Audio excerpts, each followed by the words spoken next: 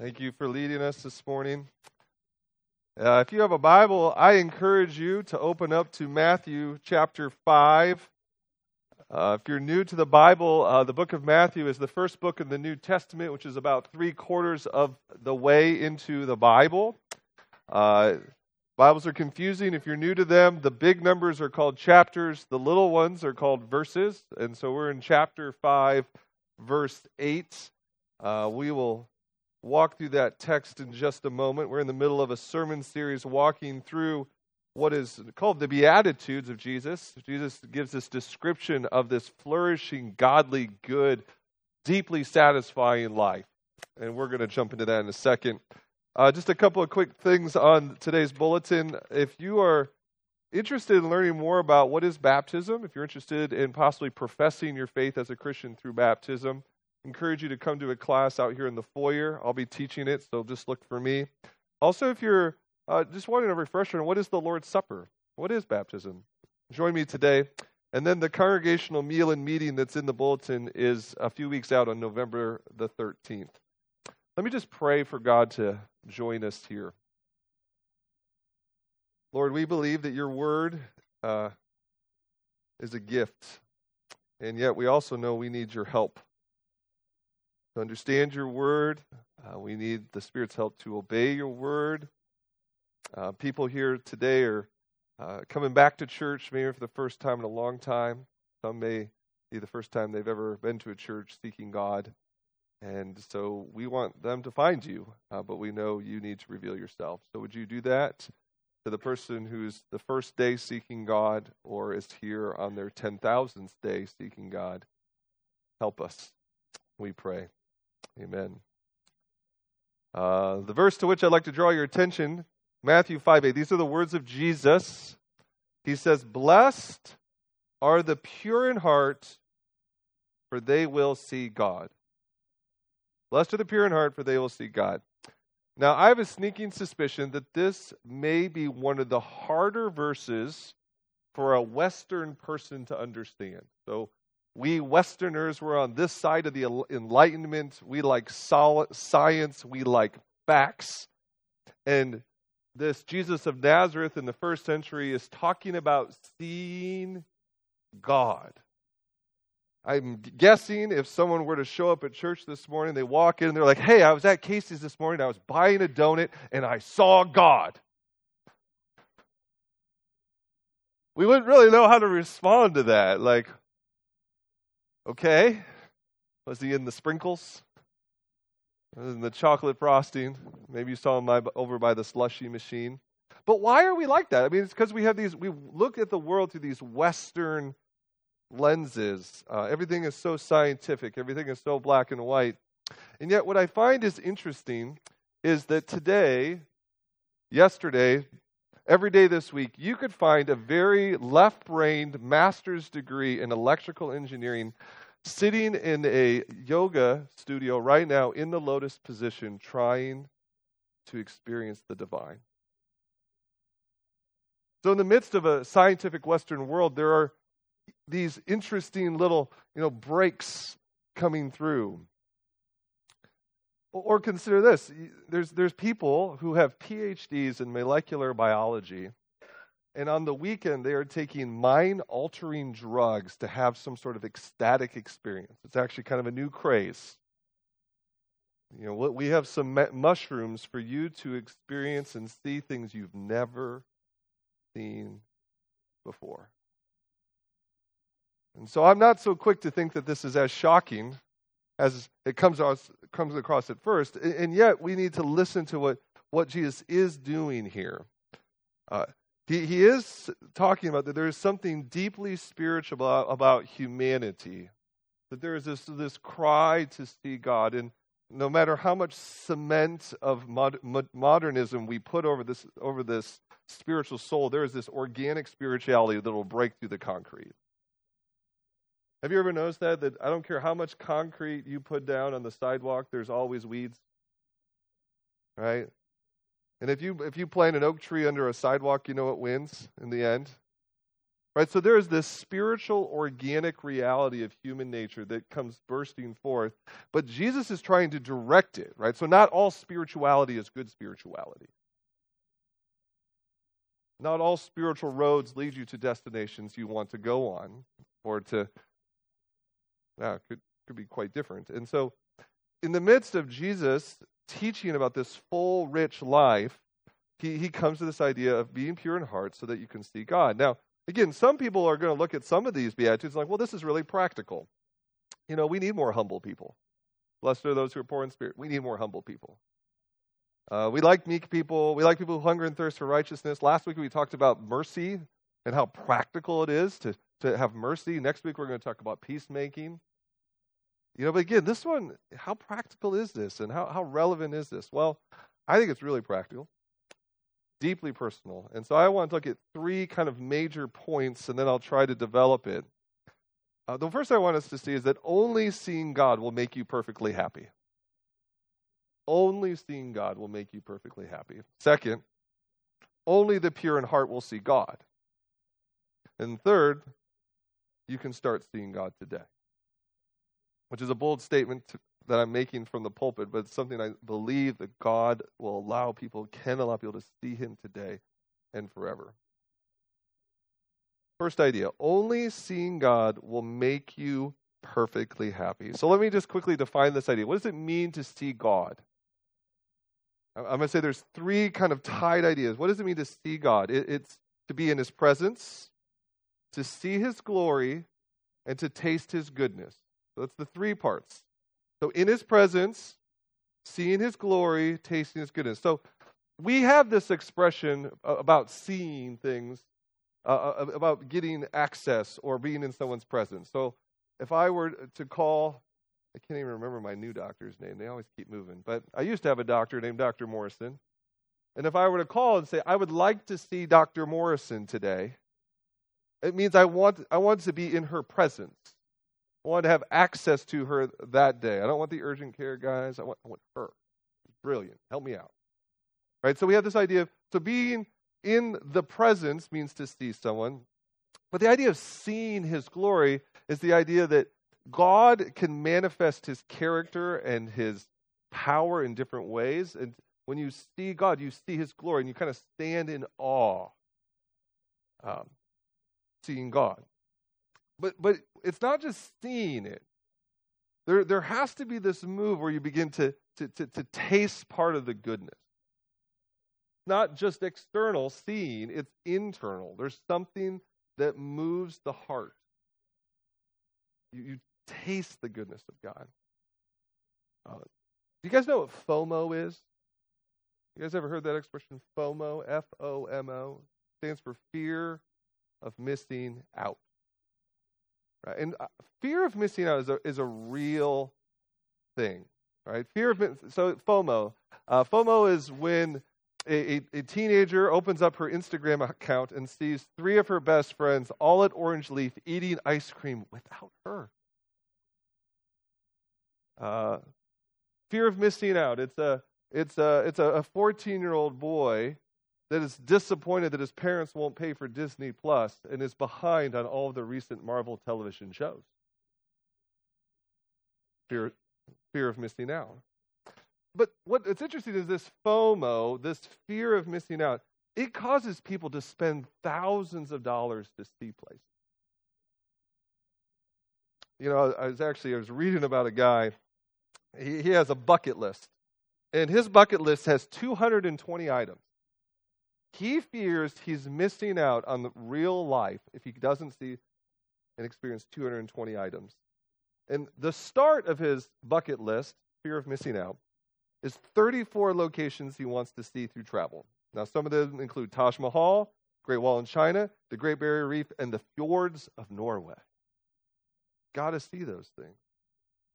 FOMO cries for an experience that will take away our fears and satisfy all our wants. And Jesus steps into this and says, blessed, truly satisfied, only perfectly happy is if you can see God. Now, every religious system probably argues something similar. I don't know if you know, there's a particular sect of Shiite Muslims.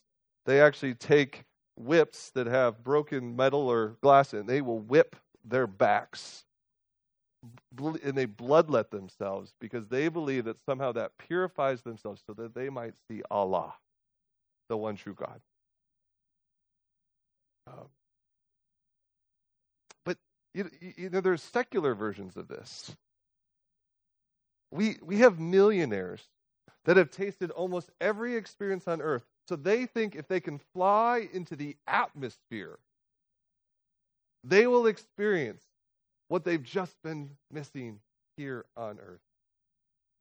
And again, Christianity comes in and says, you're hungering to see God.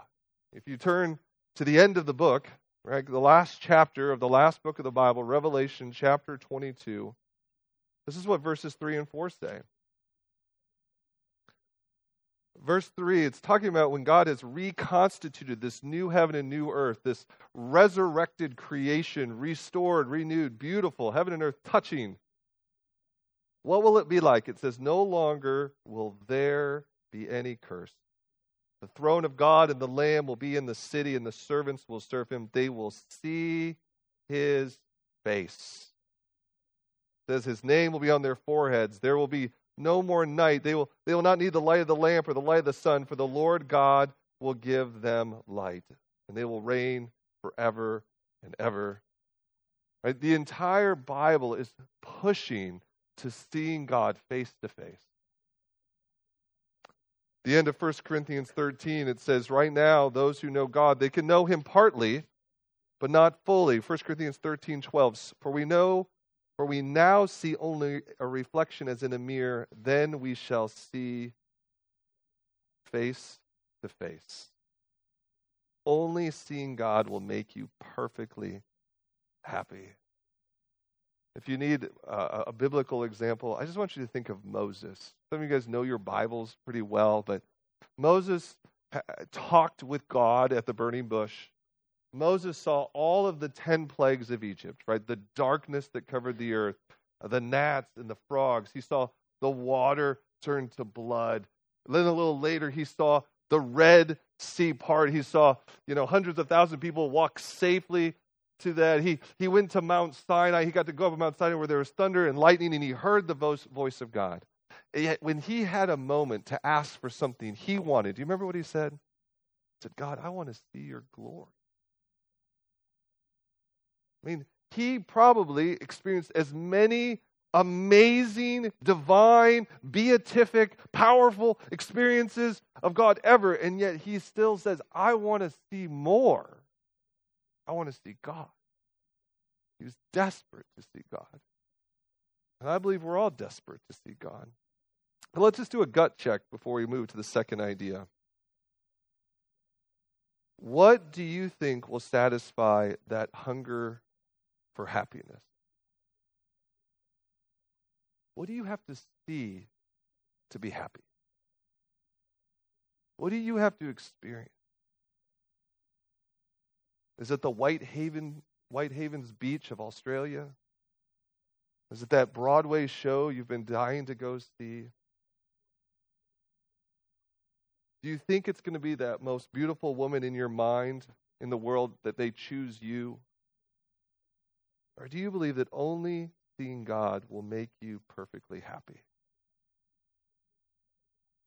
I think before a person can ever make that turn to really know God and really seek God, they have to get to the point where they do. They look at everything out there and say, poof, that just isn't much. I think I mentioned this 4 or 5 weeks ago. If you need a lesson in unhappiness, just read People magazine. Right? All the wealthy people are sad. All the people who seem to have everything are disappointed. They're getting divorced. They're moving on to their 4th spouse. But sometimes we don't learn or we don't listen. And I would just pray that God would open your heart to say, like, man, nothing else is going to satisfy. Nothing else will make me perfectly happy, deeply blessed. But there is an edge to what Jesus says in Matthew 5:8, though. Second idea. Only the pure in heart will see God. Only the pure in heart will see God.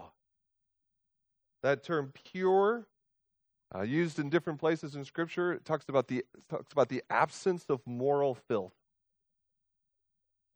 Right? A cleanliness in thought, mind, affection. But it's also the idea of single-mindedness. It's sincerity. You get that idea at the beginning of 1 Corinthians 13, where Paul says, if you do all of these things, like you're the most generous, giving, sacrificial person in the world, you sell everything and you give it to the poor.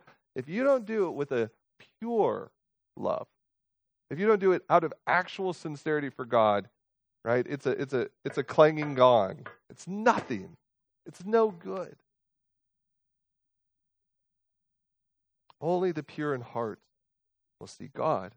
And usually there's kind of two ways that we sometimes hear that, right? The first way is we put on our religious ears and say, well, then I am going to be really obedient this week. Right? We pull up our moral bootstraps and we start doing everything.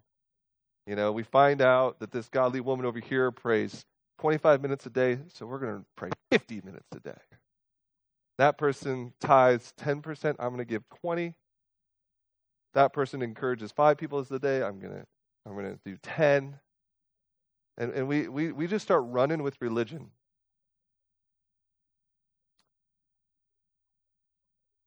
I would say that that's a good first step, but it's a really bad last step. The reason why I call it a good first step is you'll find out how impure you are by trying to live purely. Try to be patient for a day. And you will be like, oh my word, it is so hard to be patient. Try to be kind or gentle or generous. I think that is a good first step, but it actually shows how far we really fall short. At that point, though, we can possibly do a dangerous turn. And I think this often happens, that people will grow up maybe in a religious household, grow up Protestant, Catholic, evangelical, Mormon, whatever, and they've lived under the rules of their religion for a very long time. Sometime between 50 and 35 years old, they just get really ticked off. I'm not happy. This ain't working. God's too demanding. This is ridiculous. And they just take religion and they throw it in the garbage can and they turn on the anti-religion or the irreligion or I'm a relativist. I'm going to do whatever I want to experience whatever I can. And I would say in America, we have kind of two major things. There's kind of the religious people, there's the irreligious people. And the irreligious people never say they're irreligious. They just say, hey, we can all have our own God. It's okay. To each his own. And that could be anything. That could go to the yoga thing. It could be the transcendental meditation thing. It could be using drugs for metaphysical experiences. But often it's we do those things so that we can really do whatever we want the rest of the week. And yet, Jesus doesn't hold back. He says only the pure in heart will see God.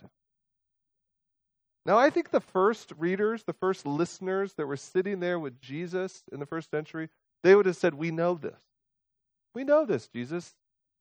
You know, Jesus is the new rabbi on the street, and he's saying the pure in heart will see God. They're like, we know. Right? They knew what it said in Psalm 24. I'll just turn back there. Psalm 24, verse 3. Who may ascend the mountain of the Lord? Who may stand in his holy place? The one who has clean hands and a pure heart, who does not trust in an idol or swear by a false heart or a false god. They would have been nodding their heads.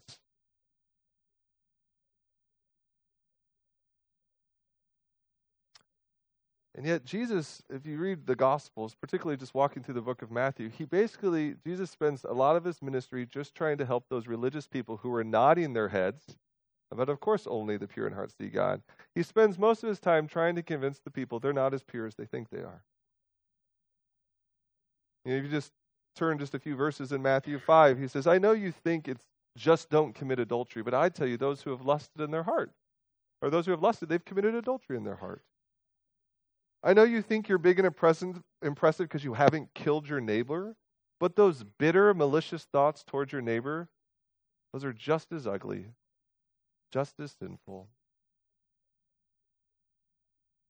Later in Matthew 15, he says, I'm not impressed with your kind of religious rule keeping about what foods you eat, because it's not what goes into your mouth that's ever going to make you unclean, but what comes out of your mouth tells what's going on in your heart. So all those words and those angers and those jealousies, that shows that heart is tainted and broken. It's a foul spring. And so when we get to the end of this first idea, or second idea of only the pure in heart will see God, I hope any honest reader of the Bible can just say, I don't have a pure heart. Maybe I'll never get to see God.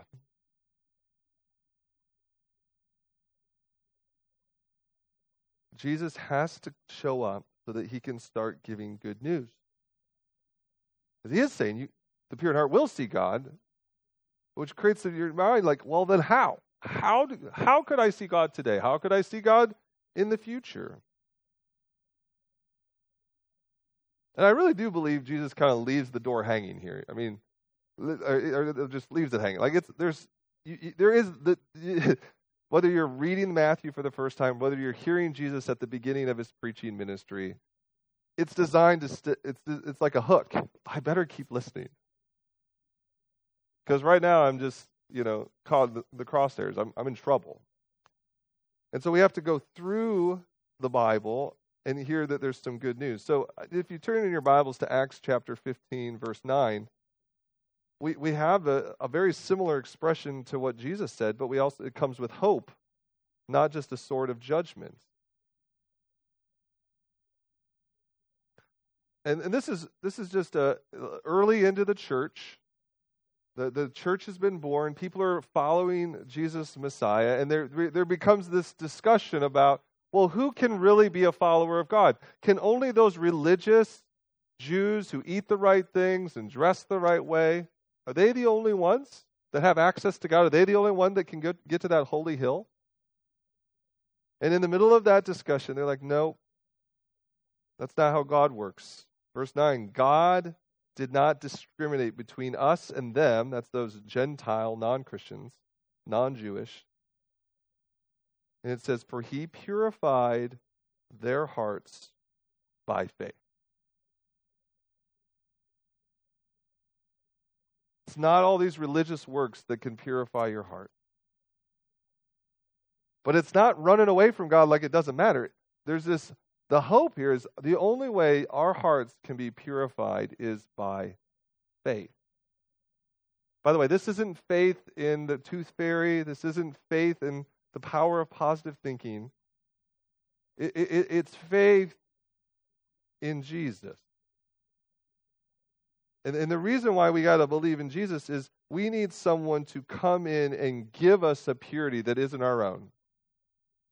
All right, we could call this alien purity, not coming from us. We could call it received purity. You could call it imputed purity. I appreciated the passage that was read earlier in our time of confession in Hebrews chapter 10. I'll reread it. You heard it already. But it says, therefore, brothers and sisters, it says, we can have confidence to enter the most holy place. How? By the blood of Jesus.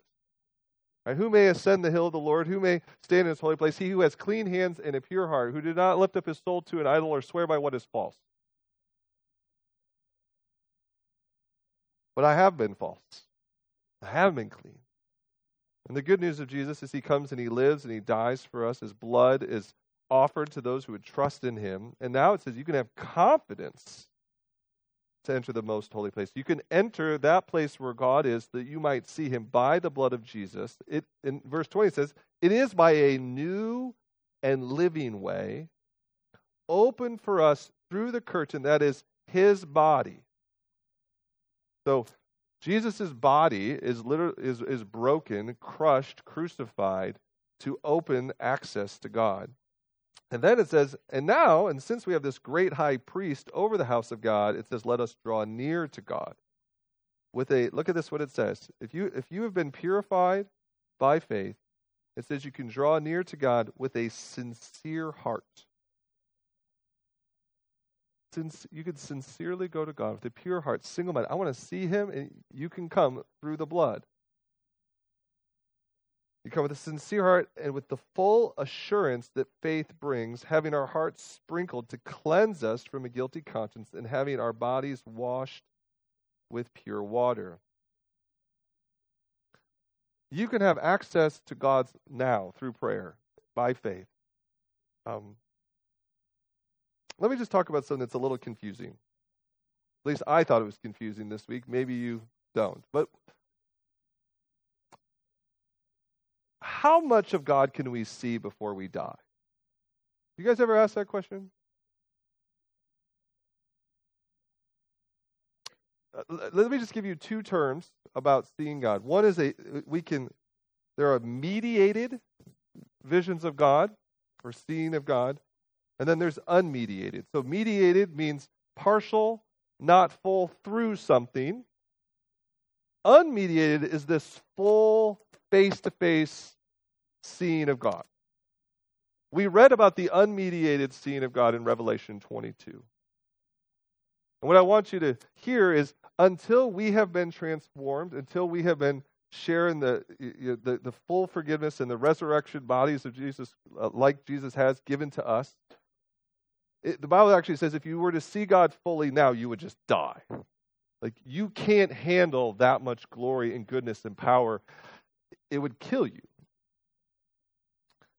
The unmediated is in the future for those who have trusted in God. It's when faith is turned to sight. Mediated means you can see God now, but through the eyes of faith. Through the eyes of faith. And there's really two ways in which we can see God now through the eyes of faith. One is through God's Word, and other is through God's works. God's Word and God's works. I would say most of you attending a Bible teaching church understand a little bit what we mean by you can see God through His Word. That is, as you read God's Word or God's Word is preached to you, there is this work of God through the Spirit and in your spirit where you begin to see things that are true. You begin to recognize reality because God's Word ties your mind to what is true. And so for a lot of us, it started with seeing our guilt and our sin and our shame. That was the pathway to seeing God's forgiveness and the goodness that Jesus died for us. And we see that through the eyes of the faith by believing His Word. Now, simultaneously or similarly, you can see God in His works. You get a sense of God's majesty when you look at a mountain. You can, at least I like to read history, and you see God superintending in people's lives in powerful ways, answering prayer. There have been some people, read enough biographies, that have had some sort of beatific vision of God, but even that is a work that has to be confirmed by the Word. Does God really like this? Does God really show up that way? So you could start seeing God today through His Word, through His works, but it starts with the idea that you have to have a pure heart. God has to come in and purify you. He has to cleanse you, and you receive it. That's received purity. That's one last passage. Psalm 51. Some of you guys remember Psalm 51. This is the psalm that David composed after he had committed his most heinous sins in his life. At least the ones recorded. Stole a man's wife, killed the man, tried to cover it up. And in time, God brought conviction, God brought repentance, And in Psalm 51, he said, "Have mercy on me, O God, according to your unfailing love. According to your great compassion, blot out my transgressions. Wash away all my iniquity and cleanse me from my sin, for I know my transgressions and my sin is always before me. Against you, you only have I sinned and done what is evil in your sight. So you are right in your verdict, and you are justified when you judge. Surely I was sinful at birth, sinful from the time my mother conceived me." Later in verse 10, he just cries out, "Create in me a pure heart, O God, and renew a steadfast spirit within me." Right, this great Old Testament saint just took a step back and said, "I need you to give me a totally new heart." Right, this wasn't a small do-it-yourself project. This was hiring the greatest general contractor in the universe to do an entire renovation of the heart. And he prayed. And I believe God answered. For some of you, that's the starting point today for seeing God is, give me a new heart, God. Give me a new heart. That's the received purity that can only be received by faith. But I do want you to know that the Bible has a concept of growing in godliness. So if we have a received purity, there's also what we could call like a regeneration purity. Like there is a growing purity or imparted purity that we can grow in godliness over time, and it matters. All right, I lied. Another Bible verse. Listen to what Jesus says in John 14:21. And maybe this verse is for the Christian out there that feels like they haven't seen God in a really long time. That there's a staleness in your walk. There's actually hope here.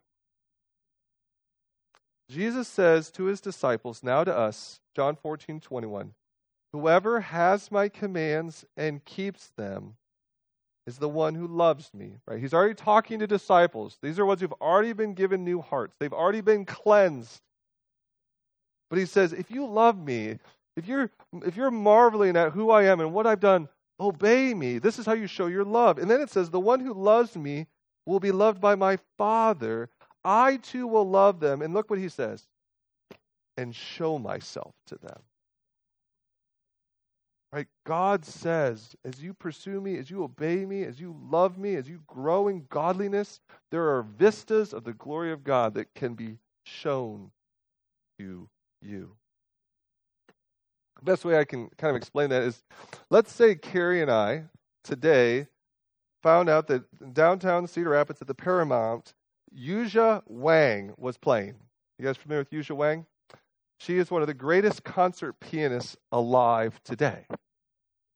And so we have the free tickets. So at some level, Carrie and I, we both have equal access to that concert. But I want you to know, she's going to enjoy it more than me. She's a trained classical pianist. She has grown in her musical appreciation. I'm going to sit there and go, well, that's impressive. And Carrie's going to look at me and be like, that's impossible.